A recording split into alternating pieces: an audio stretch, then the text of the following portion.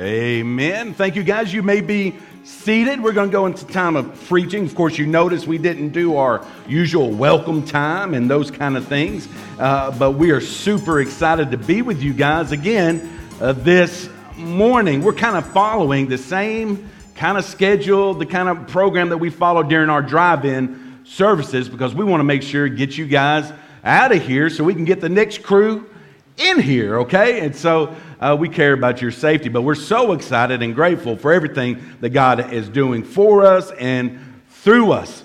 Now, I mean, I'm serious. I'm just super excited to actually see you guys. You may not know this. In some of the drive-in services, I may have looked right at you, but all I saw was a glare of a windshield. Amen? So it's good to actually, well, Dennis, I saw you, brother. But it was good to just be able to see your smiling faces, and it's awesome to be together. If you've got your Bible, turn to Luke chapter 22. You've got your sermon notes there in that bulletin. I want to encourage you to check that out. Use those notes. We've been talking about, the last few weeks, we have been talking about faith and forgiveness. The first week, we talked about having faith for the future, the fact that our good God is in control of the future and we can trust Him, and we know that Jesus wins, and that makes me have faith for the future. And then the next week, we talked about having, enough faith to forgive other people, that Jesus commands us to be people who forgive, and so we're going to forgive, even though sometimes that is difficult. And then last week, we talked about this idea of having enough faith to forgive God. Now, we understand that technically speaking, we don't forgive God of anything. God does no wrong. He doesn't sin. But some of us, we develop a grudge against God when maybe sometimes some things don't go our way, or we just kind of have this grudge, and we need to reconcile with God and make things right. And so today I want to talk to you about forgiving the person that is probably the most difficult person for some of you to forgive. And I'm going to talk about forgiving yourself. Forgiving yourself. How do you forgive yourself when you've let yourself down, when you let God down, or you've hurt somebody that you really do care about? It can be difficult. And one of the reasons it's difficult is because you know what you did better than anybody. Sometimes people think they got to tell you what you did. Hey, Marcus, don't forget your past. You think I've forgotten my past? You know what you did. You know what you said. Even worse than that, you know what you thought. And nobody else knows that. Only you and the Lord. And so sometimes it can be hard, man, to forgive ourselves. I mean, we know what we think when nobody else is listening. We carry the shame. We carry the guilt. How can I forgive myself? Maybe Jesus has forgiven me, but I can't seem to forgive myself. I don't know what it might mean for you. Maybe you drank too much one night and you did something or said something, you hurt someone, and you regret it with all of your heart. Maybe in the name of loving your family, you poured yourself into your work because you're going to be a good provider and you're going to take care of yours and all of this, and you poured yourself into the job only to get way on down the road and look back and realize you did a good thing, but you neglected the best thing, your family. And you're living with that regret because you can't go back and undo it. Maybe you found yourself in a bad place in your marriage, and instead of stepping into that marriage, you stepped out of that marriage. And now you're living with that regret. What do you do when what you did haunts you and you can't seem to let it go? And so, first of all, as we begin this morning, I want to acknowledge a couple of things. The first thing you're going to have to understand right up front is this. Look at this next slide. All guilt is not created equal. You've got to understand the difference. You got to know that all guilt is not created equal. Some of you, write this down, some of you are living with this thing that I've called false guilt. False guilt. Now, what is false guilt? You're feeling guilty for something you should not feel guilty about. You feel bad about something you should not feel bad about. I don't know what it might be for you. Maybe you're a kid and you're a child and your parents got divorced, and somehow you just feel like maybe if you'd done something different, maybe they would have stayed together, and you feel a sense of guilt over somebody else. No, that's not on you. That's false guilt. Or maybe for some of those, maybe some of you have had somebody you loved, or maybe somebody you trusted, and they physically or emotionally or in some way abused you. It's so often, and it's tragic and it's sad, but victims often feel guilt. If I'd done something different. If I would have done somehow, some way, would have done something different, this would have never happened to me. That's a lie. That was not your fault. That's false guilt. Don't buy into the devil's game of shaming you with this false guilt. It's always dangerous, it's never productive, and it's not from God. And we need to get past it. Let it go. It's hard. Not all guilt is created equal. Some guilt, though, is actually a gift from God. And it's going to be in the passage we look at this morning, but write this down. It's godly, it's what Scripture calls godly sorrow. Godly sorrow. This is the good kind of guilt, the right kind of guilt, right? It can be a gift because it draws you to the presence of God. And again, it's not in the passage we're looking at this morning, but it's the first one there in your notes. 2 Corinthians chapter 7, verse 10. It says, for godly sorrow, or say that with me on count of three, godly sorrow. 1, 2, 3. Godly sorrow produces what? Repentance, leading where? To salvation. Not to be regretted, but the sorrow of the world produces death. Godly sorrow, Scripture teaches, leads us to repentance. A sorrow is to say, hey, I wish I hadn't have done this thing. This wasn't the right. I was not right. I was wrong. I dishonored God. I hurt somebody. Maybe I hurt myself, and I don't want to do that again. That brings us to repentance, and it leads to salvation and no regrets. It's a feeling of, when we in church all the time, we use that word conviction. That's what we're talking about. That Holy Spirit conviction, right? That leads to repentance. It can help you because what godly sorrow does, you're going this way and it's the wrong path, but godly sorrow will turn you around and get you on the right path. That's what godly sorrow does. When you say, I don't want to live like that. I don't want to be like that. I don't want to say that. I want to change directions, change behavior. I want to apologize. I want to live in freedom. I want to be able to express God's love and heal from what happened in my past and move into the future. One of the best examples of all of Scripture of this, look at this next slide, is Peter. You remember Peter? Many of you and myself, we can relate to Peter. I mean, I know I can. Peter's the guy that had a lot of good qualities. See, that's why I said I can relate to him. All my good qualities.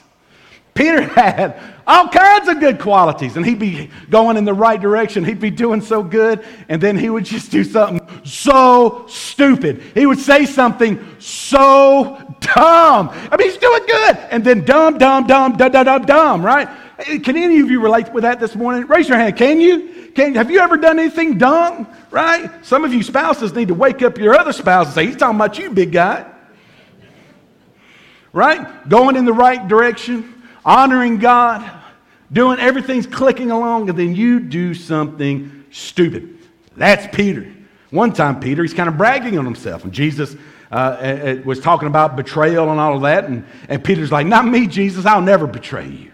I'll never let you down, right? Everybody else, not me.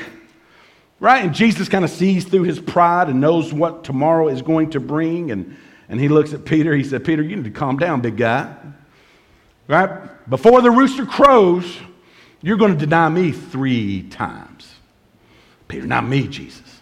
Not me. Me and you, thick and thin.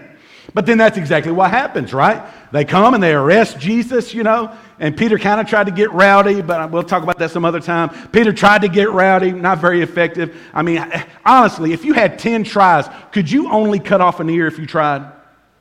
Right? I mean, that's how bad the guy was. And so he cuts off the guy's ear, all of that. Jesus is arrested. Peter's following along. Now, why did Peter go? What's the same reason why you slow down when you pass an accident or something, right? We see this terrible thing happening. Sometimes you can't take your eyes off of it. So Peter follows at a safe distance. Jesus is being arrested. All these things are going on. And this little girl walks up to Peter and says, hey, aren't you one of Jesus' disciples? And he's like, man, I don't know what you're talking about. You tripping. I don't know what you're talking about. I don't know that guy. Jesus who? Then another woman comes up. She goes, no, weren't you one of Jesus' disciples? Weren't you with Jesus? And Peter's like, I don't know why. It can't be from Galilee. Everybody from Galilee's with Jesus, right? I don't even know Jesus. Galilee's bigger than you people think. Then a third confronts him. Look at Luke 22. Look at verse 59 there in your Bible. It says, then after about an hour had passed, another confidently affirmed, saying, surely this fellow also was with him, for he's a Galilean. See, they're profiling all Galileans now. Verse 60. But Peter said, man, I do not know what you are saying. Immediately, while he was still speaking, the rooster crowed and the Lord turned. Now get that? Woo! Get that! I don't know if you've ever missed that before. He denied Jesus, and what? The Lord turned and looked at Peter. See, Peter probably thought Jesus didn't even know he was there because, Jesus has got his own problems right now. But he denied him that third time, and Jesus looked at him. Could you imagine being Peter? Big, bad Peter. All of a sudden, he's about that big, isn't he? Isn't he? So what happened? Look at the last part of verse 61. It says, then Peter remembered the word of the Lord, how he had said to him, before the rooster crows, you'll deny me 3 times. What did Peter do? He went out and wept bitterly. I bet he did. But what was this? This is a good example of, we'll talk about it some more in a minute, godly sorrow. Right? I can't believe what I did. I'm so stupid. I'm sorry. I wish I had never done that. Right? I can't believe I did that. How could I do something like that? Have you ever done that before? Now, the next kind of guilt, write this down. I've called it shame. It's what the Bible calls worldly sorrow. Right? But I want to call it shame. It's that shame. Now, we know that we do things wrong. We do things that we should be ashamed of. And there are times where we probably should be ashamed. But this is this unhealthy, worldly sorrow that Scripture points out. And then Scripture shows us. This is the kind that produces death. Death. The moment you're there, the devil wants you to keep you there. The difference between godly sorrow and shame is huge. Look at this next slide. Guilt says I did something bad. Shame says I am bad. Not the Michael Jackson sense, okay? It says, listen, guilt, when I have godly, right, sorrow, when I have godly guilt, that's going to lead me to repentance and salvation. But when I have this shame that I'm just carrying with me, even though, I can find forgiveness, but I just carry this shame. It's just this sense of what I do isn't bad. I'm just bad. Now, we know what Scripture teaches, that all have sinned and fall short of the glory of God. We believe that. We teach that. We're going to talk about that some more. You are a sinner and you cannot save yourself. But that's a big difference between that and allowing your shame, rather than draw you to God, to drive a wedge between you and God. What the devil does, he wants to connect the action. It's like when we give names. What do I say? Have you ever told a lie? What does that make you? Well, I said a thief last week. Well, if you ever told a lie, what does that make you? A liar, right? And so what happens is we live with that as our identity. So we just say, well, I'm a liar. That's what, it's not what I do, it's who I am. And we carry that in an unhealthy way. You just think you're pathetic, worthless, useless. God will never use you again. You're never going to measure up. You don't have what it takes. You're never going to have a great marriage. Your children are never going to respect you. You're never going to leave any kind of legacy. You're always going to be marked by the thing that you did not because what you did is bad, but because you are bad. There's a big difference. The pain that you're experiencing, the shame, I deserve it. Why? Because I am bad. And the moment you start dwelling in that shame, your spiritual enemy has you exactly where he wants you to be. We're not talking about you should be strutting through sin. That's not what I mean at all. But you can almost imagine what the devil is telling Peter in this moment. Jesus looks at him. He denied Jesus 3 times. Jesus, I got your back. I'm always going to have your back. Right? He fell short. Imagine what the devil, Peter, you blew it. Peter, after all that big talk, right? All that big talk. Peter, Jesus chose you personally. Out of everybody, he chose you, Peter, to be one of his disciples. Not only that, Peter, you were in the inner circle of the disciples. He chose you and you let him down, man. And really, you didn't even blink. You fell short. And Jesus saw you do it. All the disciples are going to know, right? You're never going to have any credibility. Everybody knows you're not the tough guy you pretend like you are all the time. Your life is over. Your ministry is over. Your integrity is shot. I want you to understand that shame is the devil's playground. Write this down. The devil wants to use your shame to drive you away from God. He wants to use your shame to drive you away from God. I'm bad. God could never love me. I'm bad, God would never love me. You're not good enough for God, you'll never measure up, and God can never really love you. The news is you're not good enough for God, you never can measure up, but God really does love you. The devil wants to use your shame to drive you away. Write this down. But God wants to use that godly sorrow, that godly guilt, to draw you to His grace. That's the point. Because godly sorrow leads to what? Repentance and to salvation. That's the power where you say, I don't want this anymore. I've got to turn. I need a safe place to go. I've got a God who loves me, a God who cares about me, a God who will receive me and forgive me and wash me clean. The devil wants you to be ashamed and stay away from God because you don't measure up. God wants to use that guilt, that godly guilt, to show that you don't measure up and that you need Him. That's the difference. Now we got Peter, the other guy. Look at this next slide. Compare Peter with Judas. I mean, it's very similar. Very similar. But Peter had that godly guilt, that godly sorrow, and Judas had the sorrow of the world. Peter denied Jesus 3 times. Judas did it one big time for 30 pieces of silver, right? And instead of having a godly sorrow like Peter, Judas had what many of you are living with. In his shame, he had worldly sorrow. Man, I'm so busted. My life is so over. I got caught. I'm so embarrassed. I'm so ashamed. I could never face it. I could never face anybody again. So what did Judas do? Judas separated himself from God and he killed himself. By the way, let me just jump in real quick and make sure you know suicide is not the unpardonable, unforgivable sin. That's not what the Bible teaches. I don't say that to encourage you, go out and rejoice. No, I'm not saying that. I'm saying a lot of people have been taught that over the years. I'm not going to go into that really heavy right now, but you just need to know the Bible does not teach that suicide is an unpardonable, unforgivable sin. That's just not the case. But Judas here is clearly lost, and he commits suicide. And once that life was over, all his opportunities to get saved were over, and he busted hell wide open. Why? Because he had worldly sorrow that he allowed to drive him even further away from God. He separated himself from God, and he took his life. Shame is the devil's playground. He wants you to stay there. But there's Peter, who essentially did the same thing, right? But instead, Peter had godly sorrow. Right? I'm busted. My life is over. I've been caught. I'm so embarrassed. I'm so ashamed. I could never face anybody again. But he had godly sorrow. Now, how do we know? Write this down. We had godly sorrow because it leads to repentance. And we know that Peter repented. Godly sorrow leads to repentance. Now, what is repentance? It's a changing of directions. I'm going this way. I'm not going to go this way. I'm going to go God's way. Matter of fact, repentance,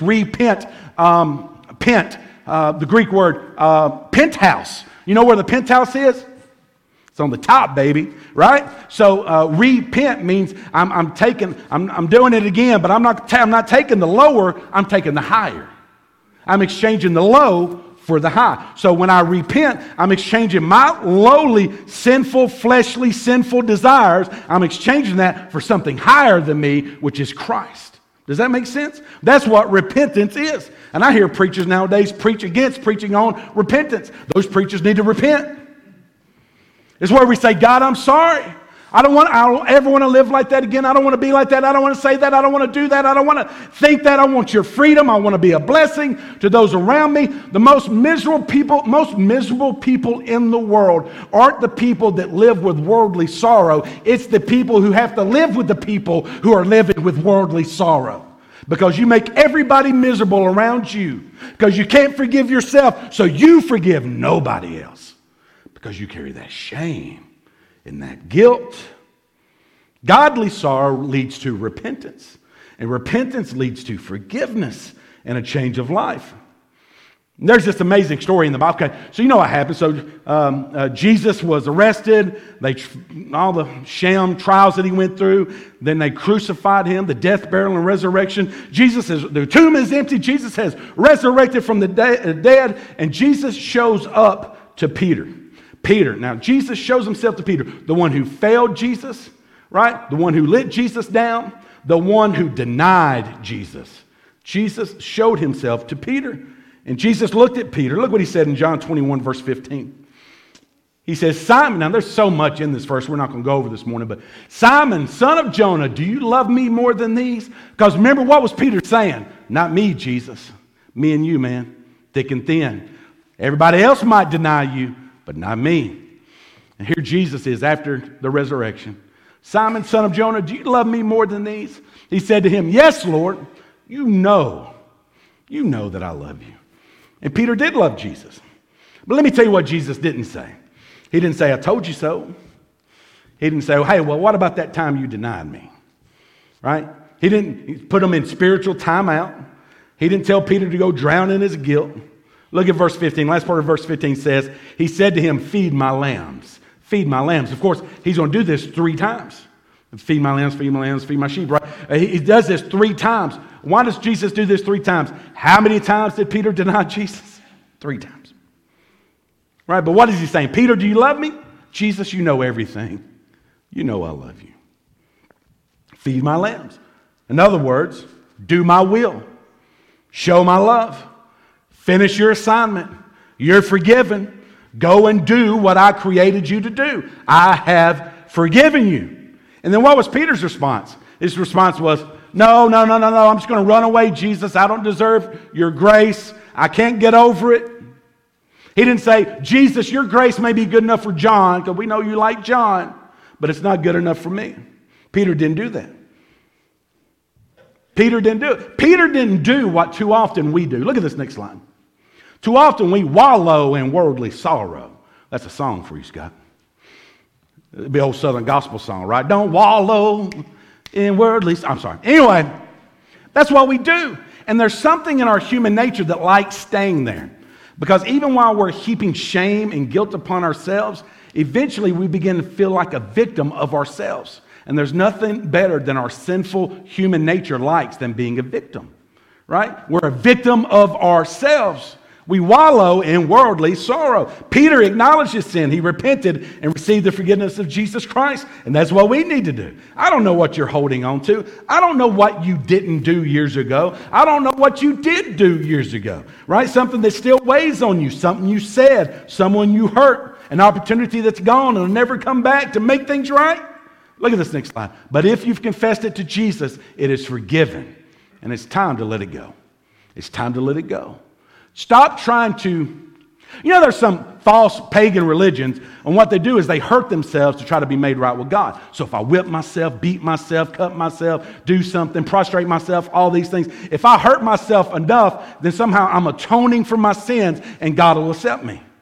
And that's contrary to the Word of God. But so many Christians are doing that to themselves. But they're not doing it physically. They're doing it emotionally and mentally and spiritually. What they're doing is, if I could just hurt me enough, if I can have enough shame, enough guilt, and if I make myself miserable enough because I'm so sorry, then maybe I'll be good enough for God. It doesn't work like that. What happened was God took all of your sin, your punishment, all your sorrow, all your suffering upon himself at the cross.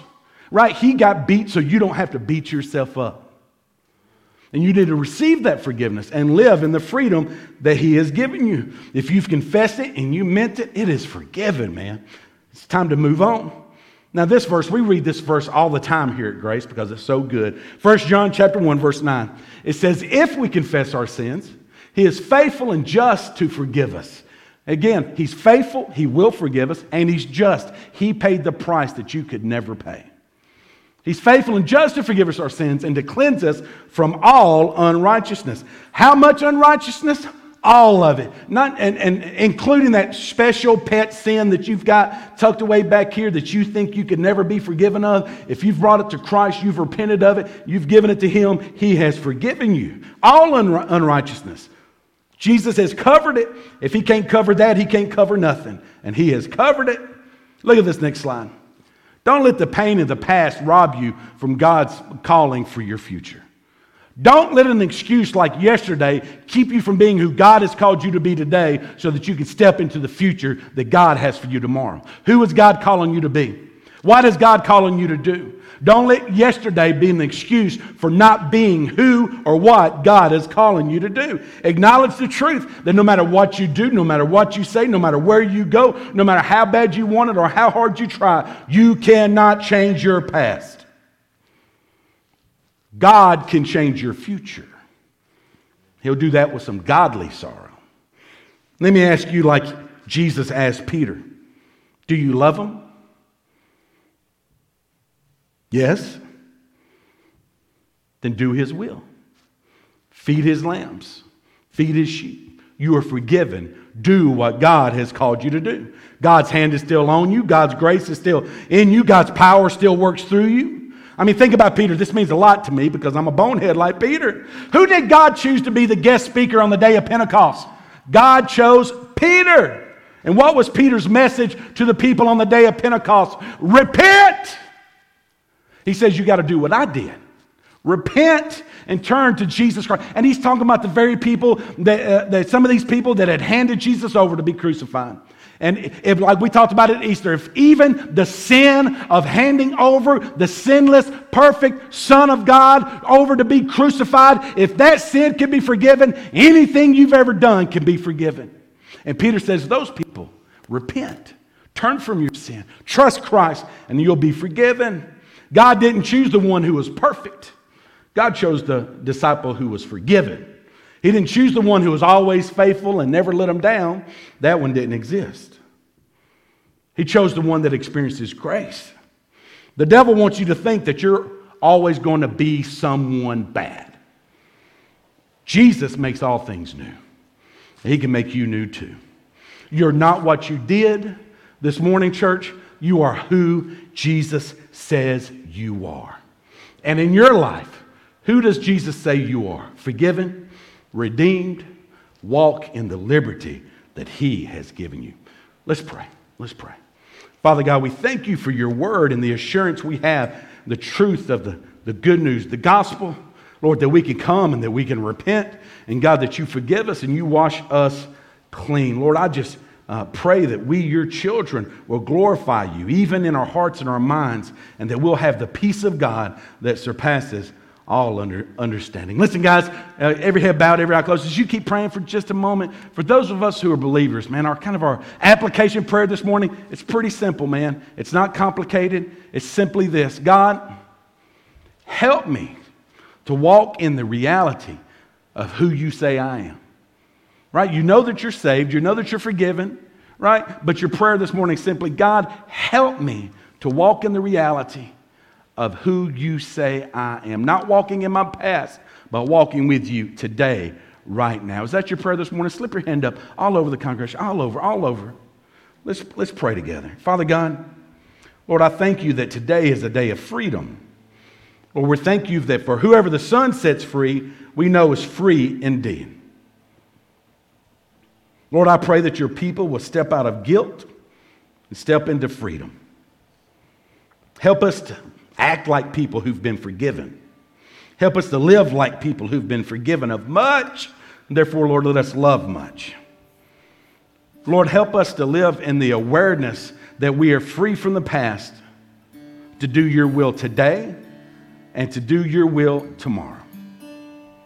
Listen, guys, every head bowed, every eye closed. Just a moment. There's some of you this morning, you don't know that you're saved. You don't know. When we've talked about godly sorrow and worldly sorrow, there's something in your heart, and you know that you haven't repented of your sin and trusted Christ to save you.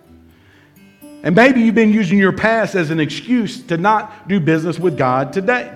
Your relationship with God is not based on past performance. Look up here for just a second. I want you guys, look at this verse. Look at this scripture. In 2 Corinthians 5:21, it tells us about what Jesus did for us. It says, for he made him who knew no sin to be sin for us, that we might become the righteousness of God in him. How do you become the righteousness of God? Not by your righteousness, not about how good you are, and honestly, not based on how bad you beat yourself up for all the bad things you've done, and you've done plenty of bad things. And we're not minimizing that at all. It cost the blood of Jesus. The terrible reality of the crucifixion was the price for all of those sins. But it's not about your righteousness. It's about His. And what God did was there's this beautiful exchange on the cross where God took your sin and put it upon His perfect Son, the Lamb of God, that we might become righteous in the eyes of God. And so it's not based on what you did yesterday. It's based on what you're going to do with Jesus right now. He died so that we don't have to. He paid the price for you to be forgiven and redeemed. Have you trusted Him? Listen, I'm going to encourage you in just a moment to do exactly what Peter did and what he told those people on the day of Pentecost, to repent and turn from their sins. To simply say, God, I sin. Lord, I'm turning from my sin and I'm asking you to save me. Will you pray with me one more time? Every head bowed, no looking around. Be respectful of those around you. Listen, if that's your prayer this morning, I want to encourage you